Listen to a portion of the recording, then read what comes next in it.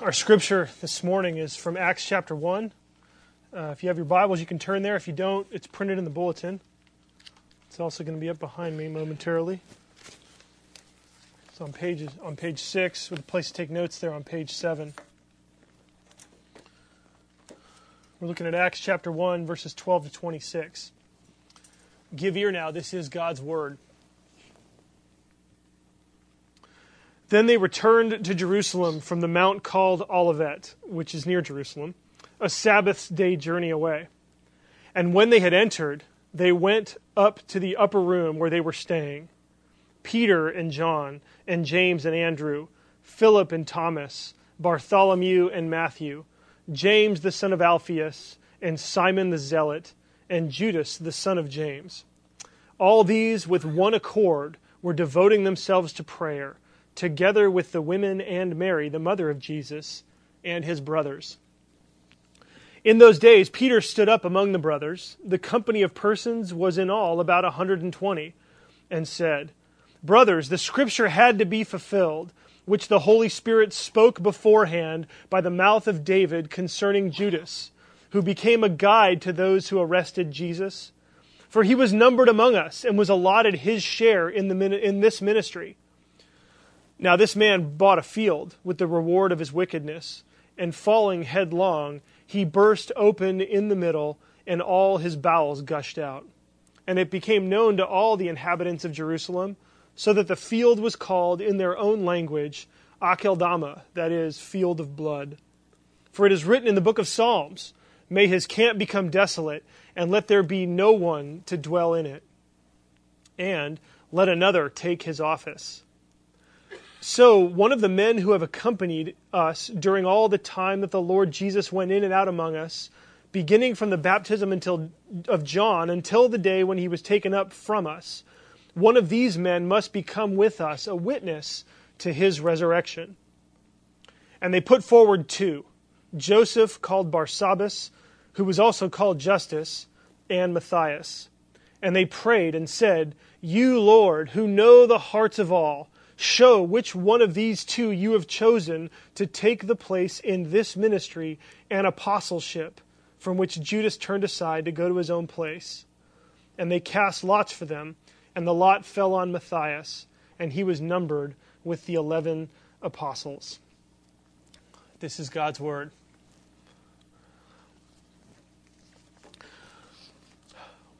As we look into this text in Acts this morning, we're going to be looking at really the community of the church. We're talking about, why do I need the church?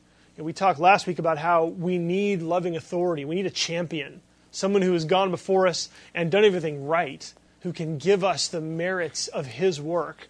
But we also see in this passage indicates that we also need a community. We need a community. We need people around us.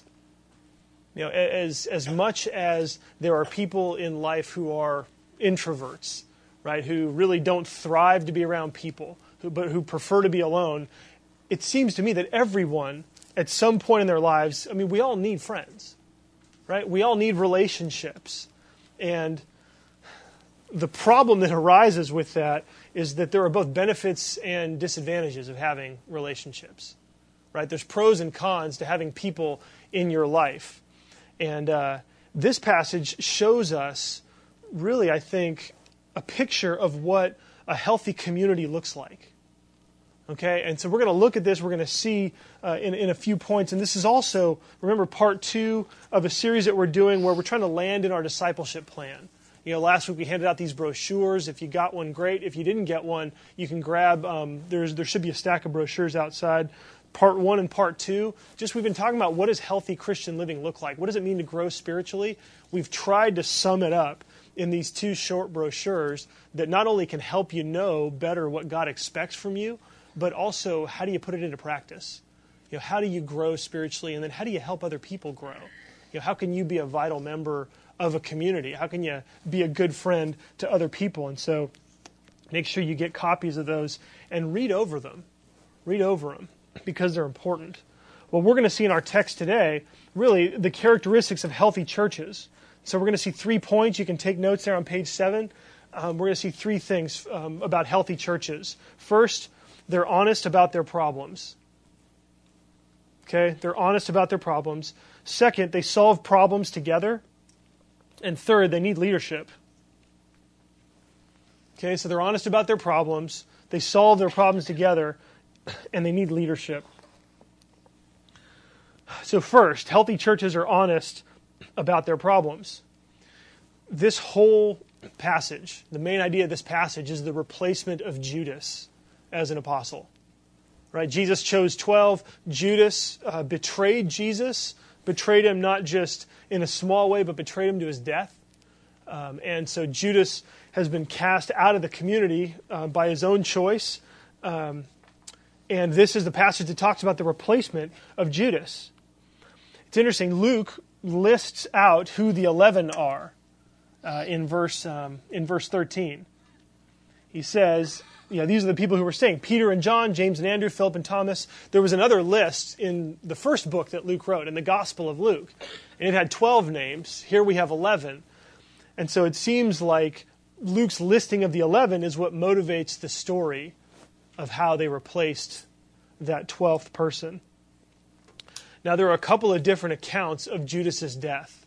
Okay, and if you want to compare these things, Acts 1 talks about how Judas died or what happened to him. Matthew 27, verses 3 to 10, also describe what happened to Judas. And these two passages offer different but not irreconcilable perspectives on Judas's end, although there is you got to kind of fit the pieces together as you look at the details. The point, though, is that both of these passages show that Judas's end is the resulting curse of what happens when someone rejects God. Okay, the death Judas dies is, it's looked on by everybody as a curse. I mean, Judas is clearly cursed in the way that he dies. And it's tied in our story with the fact that he rejected Jesus, that he betrayed him, and he suffered a fate that was worthy of that betrayal. Now, talking about his death is one thing, but I think there's a lot of people that think his betrayal itself, his life, including his betrayal, was almost just as problematic as his death. Right? If you look at verse 17, it describes, Peter says that he, Judas, was numbered among us and was allotted his share in this ministry. That's a little bit like, how could this happen? Right? I mean, Judas walked with Jesus for 3 years. Right? He was with him. He saw the miracles, probably even did miracles himself. And yet, this betrayal, I mean, how does that actually work? I mean, how could this happen? John chapter 12, verses 4 to 6 show us that Judas, even while he was part of the group, even early on in the ministry, throughout the ministry, Judas wasn't as concerned about Jesus. It says he was in it for the money. Okay, it says that Judas actually held the money bag for the apostles and the group that followed Jesus, and he used to pilfer. He used to take things out of it for himself. And so, and unfortunately, this is reality. That any time you have, I mean, really this happens, I guess, in every religion, but it certainly happens in the church. I mean, we're infamous for it if we're going to own the sins of our brothers and our sisters. Not that we're without sin, but everybody understands. And I mean, one reason why a lot of churches don't even talk about giving is because they're concerned not to be perceived as in it for the money, right? And so we don't want to be perceived like Judas, but this was Judas's situation. And who knows what led him to that? It could have been that he started out that way. It could also have been that Judas had a perception of what Jesus' kingdom was supposed to look like. And when Jesus' kingdom didn't look that way, Judas got frustrated, Judas got confused, Judas turned on Jesus. And maybe that was part of his betrayal. I mean, we see even, I think in a healthy way, in chapter 1, verse 6, even after the resurrection of Jesus, the disciples were still trying to figure it all out. Jesus, are you going to restore the kingdom to Israel at this time? And Jesus says, you're not thinking about it right. He corrects them. We talked about that last week. And so there's nothing wrong with asking questions. There's nothing wrong with if you're frustrated by the way Jesus is working in your life. It's okay to be honest about that. But the difference is between, do you go to Jesus with your question or do you turn from him and betray him? And Judas seems to be one who has betrayed Jesus. One of the other things we learn from this is it's the reality of the need for faith. Okay, I've heard so many people talk say this, and I think I've said it in different ways myself. Boy, if I just could have lived with Jesus, right? If Jesus either could be alive today and tell us what to do, or if I could have been alive back then and watched Jesus, well, then I would believe. Or then I would understand. And I think what Judas teaches us is that, you know what, even back then, you needed faith. Even back then, you might not have needed faith in the miracles, because you could see those things. You could see the evidence of those things. But you'd still need faith in the message of Jesus. Faith in Jesus' interpretation of what the miracles were about, of what his ministry was about. And Judas did not have faith. He didn't trust Jesus. And so for us, if Judas needed to have faith and his failure to have faith led him astray, how much more for us? As we look for answers to questions, Luke's book is filled with evidences.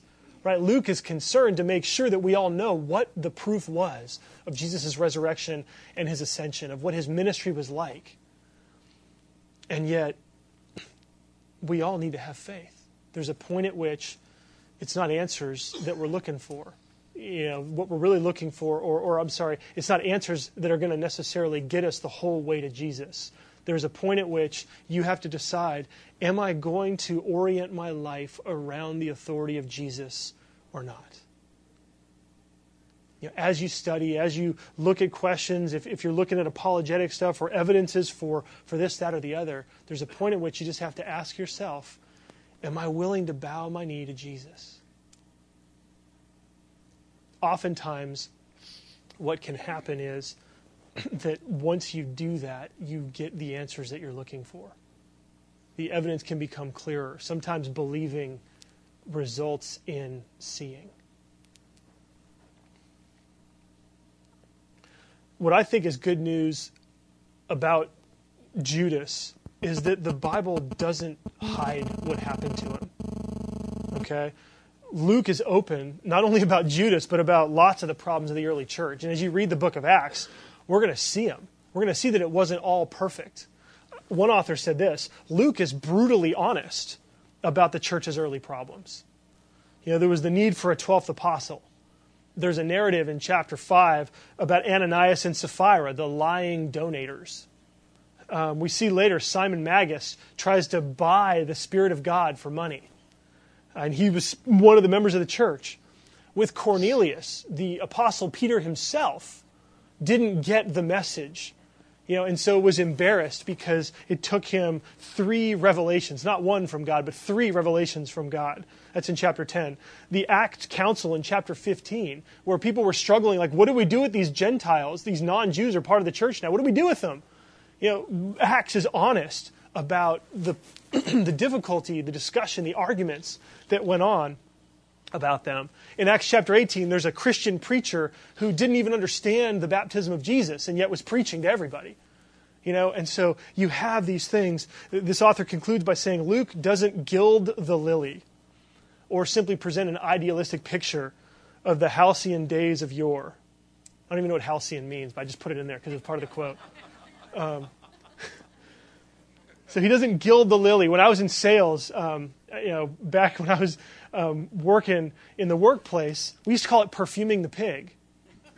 Where you just hide all the bad stuff because it's embarrassing, right? We don't want to admit that these things went on, and yet they did. And I just think it's good news. You need to know that the Bible is filled both with the glorious picture of the work of Jesus, but also the mess that Jesus came to clean up, right? Because we all have mess. All of us do. We all have things in our lives that we would prefer not to have exposed. And the good news here is that Jesus himself teaches us that his church is going to be messy. So if you see mess, it doesn't mean you're not in the right church. It means you are in a real church. And when you see mess, just get encouraged because you can say to yourself, instead of, oh man, I don't want to be part of this, you can say, oh hey, maybe now I can be honest about my mess. That's the joy in a sense.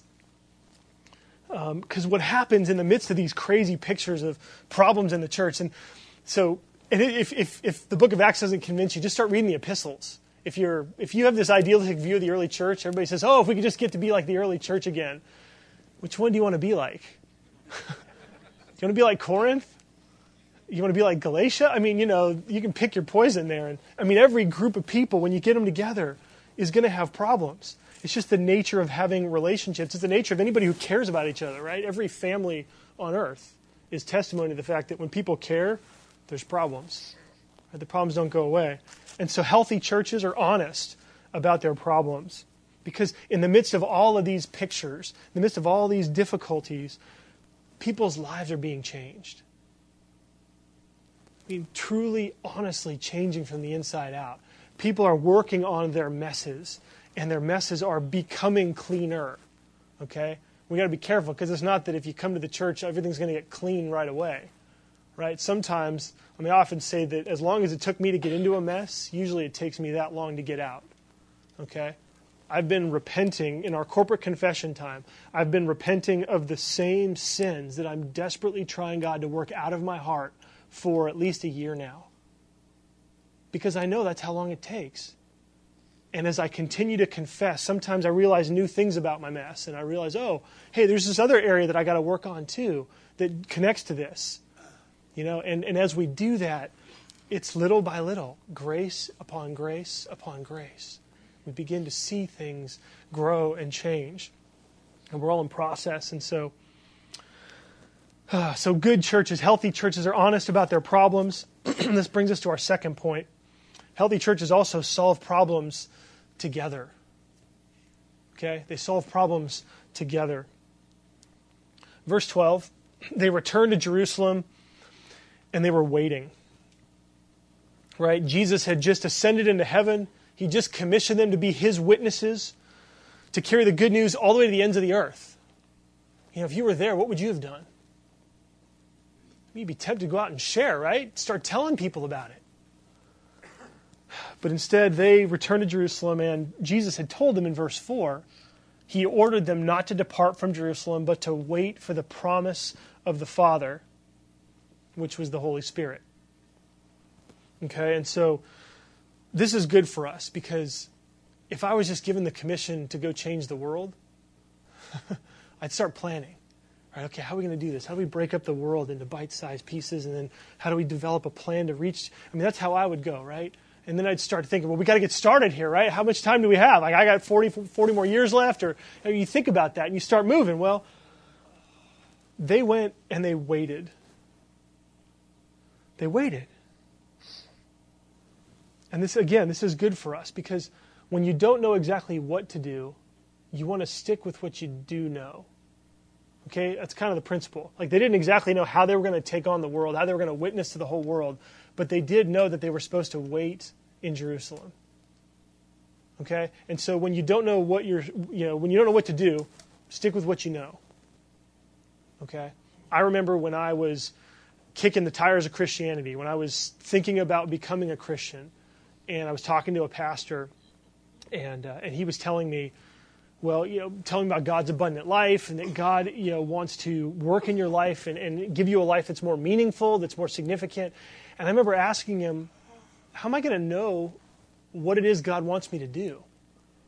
If I commit to Jesus and if I begin to follow him, was God going to leave me a voicemail or something? Is he going to write me a letter? And this pastor said, well, God has written you a letter. He's written you 66 letters. They're the books of the Bible. And when he said that, I thought, oh, brother, that sounds so canned. I wonder how many times he said that to somebody. I didn't appreciate that very much when he said it, because it just felt like one of those pat answers that you get from, sometimes Christians do that. So I thought it was pretty cliche, but, after the fact, it turns out, he was right. He was right, because for me, I began to read the Bible, and for some reason, I began to have a sense of what I was supposed to be doing with my life. And again, when I'm and I do this even to this day, when I'm uncertain about what to do, when I don't know which way to go, I stick with what I do know. I stick with God's Word. I study His Word. I say, okay, well, whether or not I make this decision or whatever decision I make here, what do I know for sure God is calling me to do? And when I stick with that, it keeps me going while I wait for God's answers on the unclear. I mean, it's just kind of how it works, and that's what they did. That's what they did. So they returned to Jerusalem, and they were together. They were together. Look at verse 14. Verse 14, it says, "And all these, the 11 and the 120 others, they were all with one accord, devoting themselves together." They were all together, devoting themselves with one accord. And so they were devoting themselves to prayer. I mean, the verse says. And this is just a good picture of what we need. Especially when things are trying, especially when we have problems, we need a community, right? We need people around us. We need this really on two fronts. We need support of the community. Okay, we need to be known and loved, right? We need people around us who know us and who care about us. We also need people who accept us and are patient with us, right? So they know that sometimes things take a long time to grow, and so they're not impatient with our own personal growth. So we need that support, and yet we also need a community of people around us who can speak into us, right? We need people who are willing to sometimes get up in our face and tell us what we need to hear. I mean, that's a healthy community that does both, right? And that's that balance, and it's hard sometimes because you don't know. Well, so you're listening to somebody and you're thinking, well, so should I give this person a swift kick in the pants? Or should I give them that encouragement, that support, that, hey, it's going to be okay, or don't worry about it, or, even if things don't change, you still have the forgiveness of Jesus, you still have a and sometimes you do both, sometimes, you do one or the other. I mean, that's part of the process, but this is what we need. I mean, all of us need this. And so one of the things that promotes this, almost more than anything else, is prayer. It's not just when we are together, but when we take that next step and actually pray together. Something happens to a relationship when people are praying together. Okay, and if you've done this before, you have a sense of what this means. When you go to the Lord, when you experience the presence of God with somebody else, when you do this in your community groups, when you do this with your spouse, when you do this with a friend, you have the sense that there's something more going on. You're pleading for someone else before God's throne. They're hearing your heartfelt cry for their good before God. I mean, when that happens, it binds you closer together. One author said this: "It's precisely in worship and prayer that we, while still on earth, find ourselves sharing in the life of heaven where Jesus is." That's big. Last week we talked all about the ascension of Jesus and how in his ascension, Jesus joined heaven and earth together. Well, for us, when we devote ourselves to prayer and when we do it together in community, we actually participate in the life of heaven.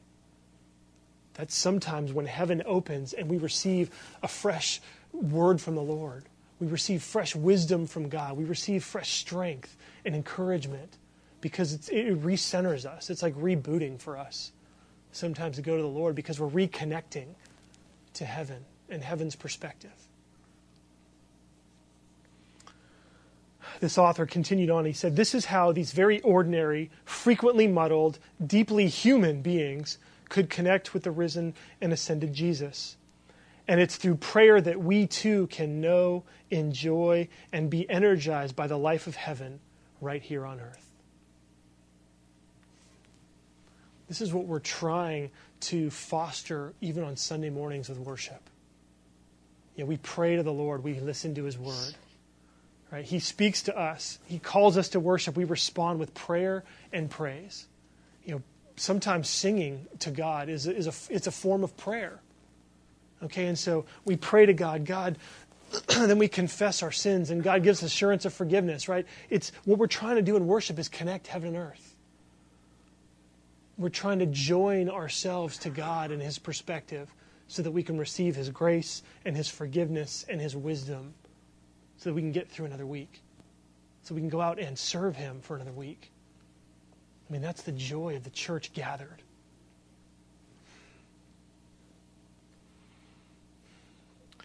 And here's what's interesting is that when the church seeks unity and looks together to solve its problems, answers come.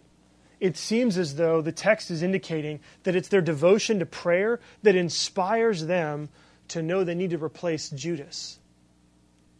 Okay? It's after they're devoting themselves together in prayer that Peter stands up and talks about how they need to replace Judas. And again, so now I'm imagining what was going on. Like, how do you get from praying together as 120 people to what Peter got up and did? Because there is no indication from the text that Jesus said, oh, by the way, one of the things you need to do while you're waiting is you need to find a replacement for Judas. Right? There's no indication of that. And it seems as though as they were seeking the Lord, as they were together, they were praying, they began to grasp God's plan. They began to understand, and they were putting pieces together about what God was doing through Jesus. Jesus came and established, he chose 12 because he was saying that his followers, the church, were going to be the new Israel. Okay, Israel was made up of 12 tribes, right? They were the sons of Jacob, 12 sons, and each one had a place in the land. There were 12 tribes of Israel. And so when Jesus chose 12 apostles to be the head of his followers, he was saying that what he is doing is he is reconstituting Israel. He is reestablishing Israel from scratch. I mean, not quite from scratch, because the 12 that he chose were faithful Jews. But Jesus was replacing the 12 tribes of Israel with his 12 apostles. That's why there were 12.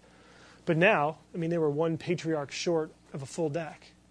You know, with 11, you can't go out and say, okay, Jesus was reforming Israel. Jesus is redoing this, and all 11 of us are here to, be this. It just doesn't work.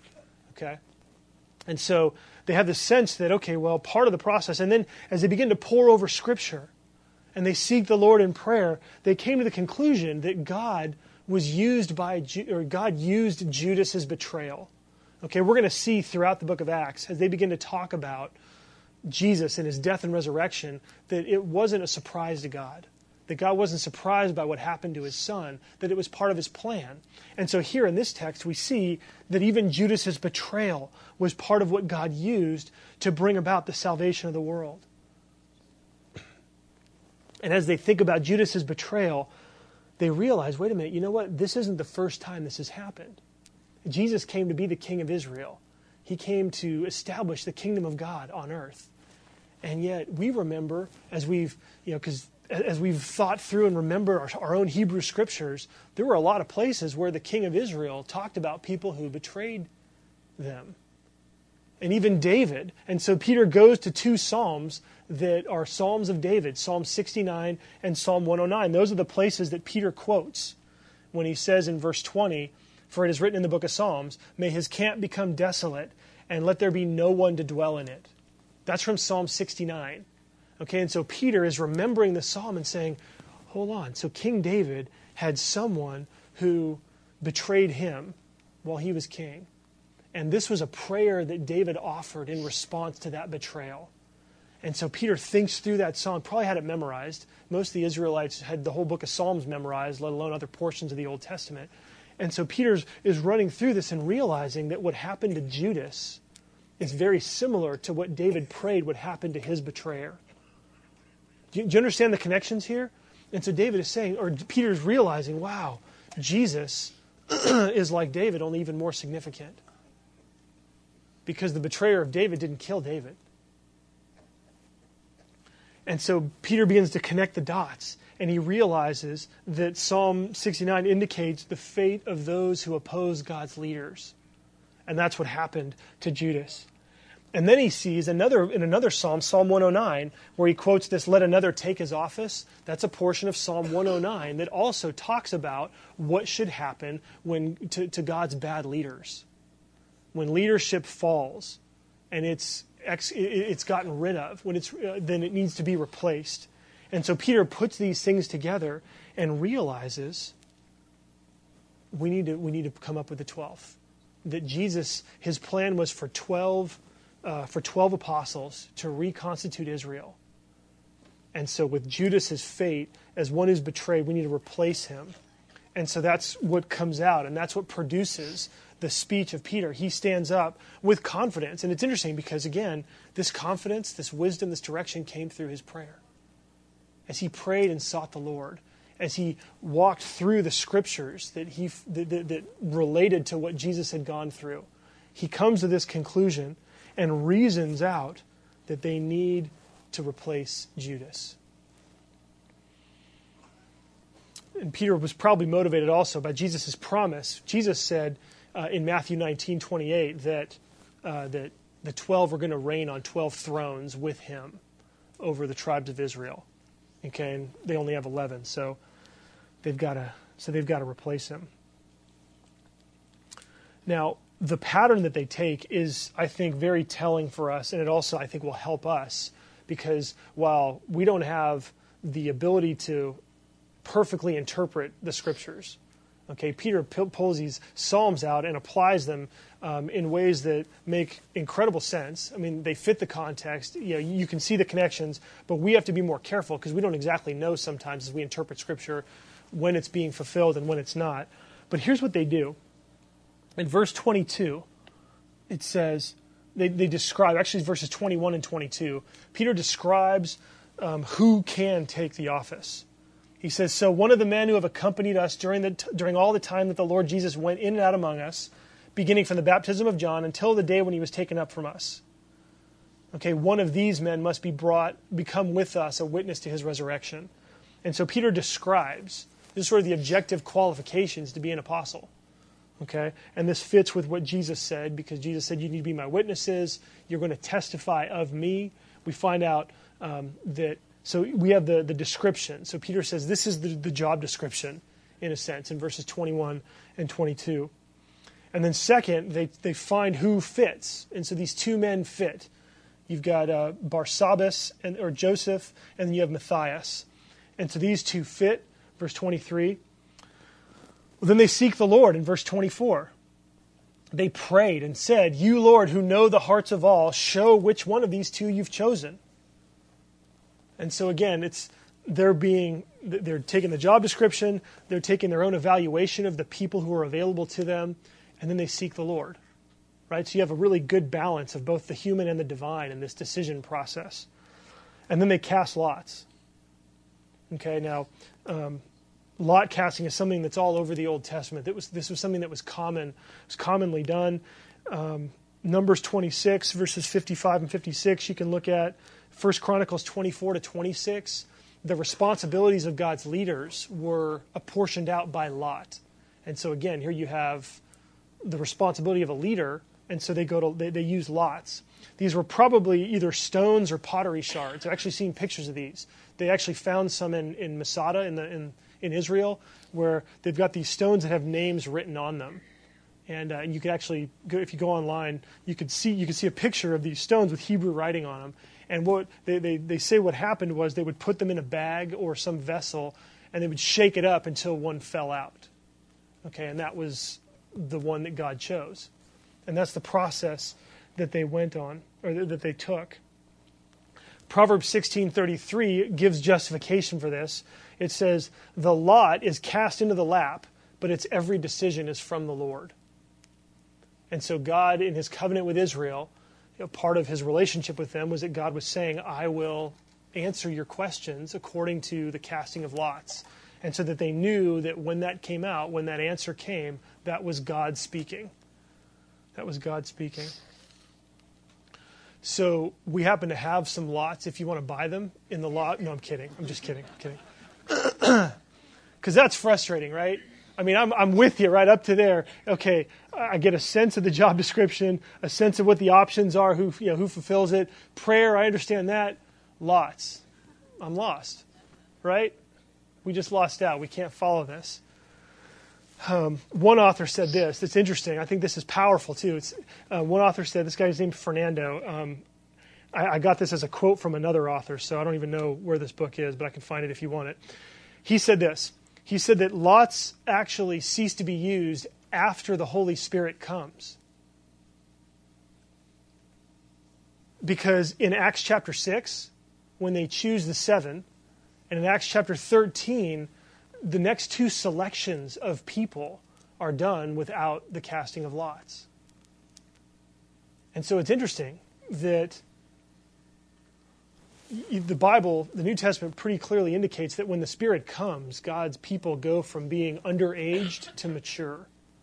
And with that maturity comes the ability to make decisions without the need for casting lots. And so that's interesting. So what that means for us is that we actually can follow a version of this as we make decisions in our own lives. We talked about this not too long ago in a sermon about decision making. But essentially, we look first to the Word. If you're trying to make a decision, if it's what job do I take, who do I marry, where should I live, should I buy or rent? I mean, any decision that you want to make in life, you can follow a pretty similar pathway in terms of making a decision. You first look to the Word. What does God's Word say? And we said that was opening your eyes, right? Remember opening your eyes, your ears, and your hands? You open your eyes and say, what does God's Word say here? What can I be sure of about this decision? Okay, and then you open your ears and you begin to seek the advice of other people. What experiences have other people had that would give me more truth to help me make this decision? And in the same time, you seek the Lord. Lord, speak to me. Tell me, is there something I should be thinking about? Are there people that I should be talking to help me make this decision? And then you open your hand, you make the decision before the Lord and say, God, here's what I think is best. And so, again, I think what they did is very similar to the process that Scripture lines out for us to make decisions. And so, with this, Healthy Churches Solving Problems Together, they made a public decision, right? It was part of the community because this was leadership. The decision of who the next leader would be was made as part of the community. And obviously there was leadership there, but the community was making that decision, and healthy churches do that. Major decisions that are getting made. I mean, as Presbyterians, we don't call a pastor without a vote, right? At Harbor, we typically will bring someone in and test their gifts and test their fit before we even have a vote, right? So we can get to know them. And that's the process that I went through as I was coming down. And so, again, as you think about decisions in your own lives, don't divorce yourself from the community. Look to others, look to your community group, look to friends and relationships in the church, because we can make decisions together that tend to be healthier than what we do on our own. Proverbs says, with many counselors comes wisdom. And so, okay, so that's our second point, is that healthy churches solve problems together. And then our third point is that healthy churches need leadership. Okay, they need leadership. Sometimes, it's thought, well, if the church is really healthy, we shouldn't need leaders, right? Or if a community is really healthy, what are leaders for? Leaders, all they do is they sort of lord authority over people. They tell people what to do. We don't really need leaders if we're acting in a healthy way. I would say this passage tells us that's not really the case. But in order to have good leadership, you need to understand what leadership is for. Okay? And so I want to talk about what leadership was for them, and then we'll talk about what leadership is for us today. Verses 21 and 22 describe what they were looking for in a replacement for Judas. Okay, they were looking for someone who could be a witness to Jesus' resurrection. Okay, and so this is someone not only who saw Jesus risen from the dead, but someone who had actually been in the ministry of Jesus from the time of his baptism. So we're talking about 3 years being with Jesus. They wanted to make sure that whoever replaced him as an apostle could actually be a true witness, right? Someone who could testify to the things that they saw, the things that they heard, and who could say, look, I was there, I saw it happen. Okay? An eyewitness. And it's interesting, I think what we see here, and this shows us that what they were looking for was unique and unrepeatable. Okay? Not everybody qualified here. Even among those 120 people, not necessarily everybody qualified, because not everybody met the description. Not everybody was with Jesus for his 3 years. And so, but these apostles, these witnesses, Jesus wants to make sure that the people who are going to testify for him are people who knew him. Okay, he wants to make sure that the people that were testifying for him could say, look, we've seen him, we've touched him, We've seen him in his life. We saw him in his death. We've seen him in his resurrection. Okay, and so they were announcing the resurrection of Jesus. They were doing something that had to be done. They were laying the foundation for what would become the church. Okay, and once that's done, you don't need to continue to lay a foundation. Okay, so what that means, this really was a unique and unrepeatable office, because there's nobody alive today who has seen the physically resurrected and ascended body of Jesus. Right? There is no one alive today who accompanied Jesus in his ministry from the time of his baptism all the way through. Okay, and so we started with 12 apostles. Paul was added and describes his exception clause in 1 Corinthians. But outside of that, Paul also calls himself the last apostle. So we have scripture that teaches us that there is no succession beyond the initial foundation layers of the church. Okay? And so we're not looking for any kind of succession in terms of this kind of authority in the church. And so what's interesting about this, and again, as they went out, because that's what these 12 did, they went out and they announced the good news. We're going to see it next week as we begin to see what happens at Pentecost. We're going to see how that happens. They began to announce that Jesus was raised from the dead. They went out and testified. They said, hey, can I tell you something? Jesus actually rose from the dead bodily. You know, you might not know this, but there was a Jew who claimed to be the Messiah. His name was Jesus, and he did these miracles. He did these wonders. People couldn't figure it out. They were intrigued but not sure. He was crucified, and then he rose from the dead, and I saw it. I saw it. I saw him raised from the dead. These witnesses, as they went out, they found that people believed it. Isn't that interesting? As they went out and they began to tell people, look, he rose from the dead and we saw it, people believed. People believed. And as they thought through and processed, well, what is it that made people believe? I mean, that's pretty fantastic if you think about it. Like, that somebody would hear a story like that and actually believe it. I mean, it's kind of incredible if you think about it. It really is. It's incredible. It's hard to provide. It's hard to give credibility to that kind of testimony, and yet people believed. We find out that it's because the Spirit of God, the Holy Spirit, was using their testimony to create faith in people. Okay, and that is something that continues on today. As you hear the message of Jesus, as you hear about his death and his resurrection, it gives you faith. Romans 10:17 says, faith comes by hearing the message of Jesus Christ. And so for those of you who haven't yet put your faith in Jesus, for those of you who haven't yet, maybe you're still exploring, maybe you're completely unconvinced, God's Spirit uses the announcement of Jesus' resurrection to give you faith. As you hear the message, as you hear that there were people who knew Jesus and saw him raised from the dead, they not only saw it, but they gave their lives to help other people understand it, and most of them actually died for it. That produces faith. It produces faith. And so that was the role that the apostles had back then. Now today, for us, leadership, it's designed to feed and lead. And when you think about leadership in the church, starting from ordained leadership with pastors and elders, the call for pastors and elders is to feed and lead the church. Okay, my job is to feed and lead all of you. This is what we read in Ephesians 4, that God gave apostles, prophets, evangelists, pastors, and teachers to equip the saints for the work of the ministry. What that means is that all of ordained leadership, like my job, is to feed you and to equip you so that you can do ministry, so that you can serve Jesus, serve his people, and serve the world that he's come to save.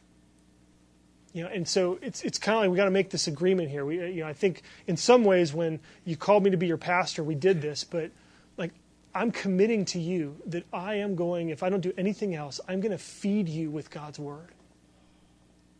I want to give you God's word. I want to teach it to you, explain it to you, help you understand the significance of it so that you can work it out in your lives. That's my commitment to you, is I want to feed you with God's word. And your responsibility then is to do the work of the ministry. It's to be the hands and feet of Jesus. It's to serve him with all your heart. It's to love this church and to serve it, care about it.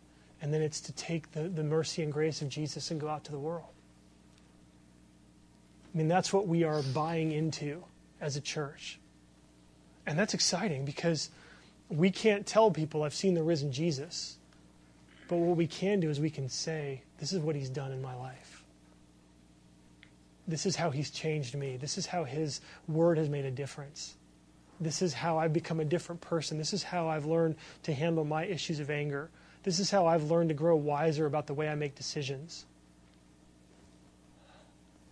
When we do that, we testify to the reality of his resurrection. And again, we become witnesses with a small w, right? We're not like apostles in the sense that they were, but we then testify where Jesus was looking to reconstitute Israel. We are now pictures in a sense of the new humanity, of what God's desire is for how people should live their lives. And it's neat because it could have been that after the Judas incident happened, that Jesus could have said, well, you know what? When I trust people, things go bad. I'm not going to do that anymore. But what we see here in this passage is that Jesus stays committed to using men and women, to using people to carry out his ministry on earth. He's entrusted that to us. He's not going to take that trust back. And he'll let us screw it up if we do. He'll come and get in our kitchen too, in that process. But the good news is, like as we think about the dawning task of now, how do we actually do this? We've got the commitment of Jesus, not just from his word, but from his own life, his death, and his resurrection. We read this in the confession, in the assurance of, or wait, no, we didn't. We alluded to it, to Ephesians 5. When you think about the church, it's good to know how Jesus feels about the church. It says that Christ is the head of the church, his body, and he himself is its Savior. And so as the church submits to Christ, so wives should submit to everything to their husbands. It says, husbands, love your wives as Christ loved the church and gave himself up for her, that he might sanctify her, having cleansed her by the washing of water with the word, so that he might present the church to himself in splendor, without any spot or wrinkle or any such thing, that she might be holy and without blemish. That's Jesus' heart for us, is that he would wash us and cleanse us with his own word and with his blood. If you're not being what Jesus wants you to be, if you haven't been what Jesus wants you to be, if you've betrayed Jesus, today Jesus would say, I died for you and will take you back if you confess your sins and return to me. And not only will I cleanse you, but I will make you holy and without blemish. And while you live on this earth and struggle to try to be holy and without blemish, Jesus says, you know what? Your being holy and without blemish in some ways has nothing to do with what you do, but it has to do with what I've done. Because as I work in you and try to help you clean up your life, as I help you work on your mess, at the same time I'm wrapping you with a robe of perfect holiness. I've taken off my own perfect life and I wrap it around you so that as far as God is concerned, you are already holy and without blemish the moment you put your faith in me. That's good news. That's the assurance that we need to have as we struggle to be the church, as we struggle to be honest about our problems and come to solution with our problems, as we strive to promote good leadership within the church. We need that cleansing from Jesus and being wrapped up in a robe of his righteousness, his holiness, his blemishlessness. Let's pray. Jesus, thank you. Thank you. We want to be a church that can be a truly healing community. We want to be a place that is accepting, that is patient, but that is wise too. Lord, we want to grow. We want to become able to do the work of the ministry. We want to represent you well, and so we need your grace. We need your Spirit to empower us. And we need a vision of you covering us with your blood and then wrapping us in your own righteousness. We need that to keep us hopeful, to keep us filled with visions of what you've done that can motivate us and can compel us to want to serve and love each other. Jesus, help us to be like this church that we've read about. We pray this for your sake. Amen.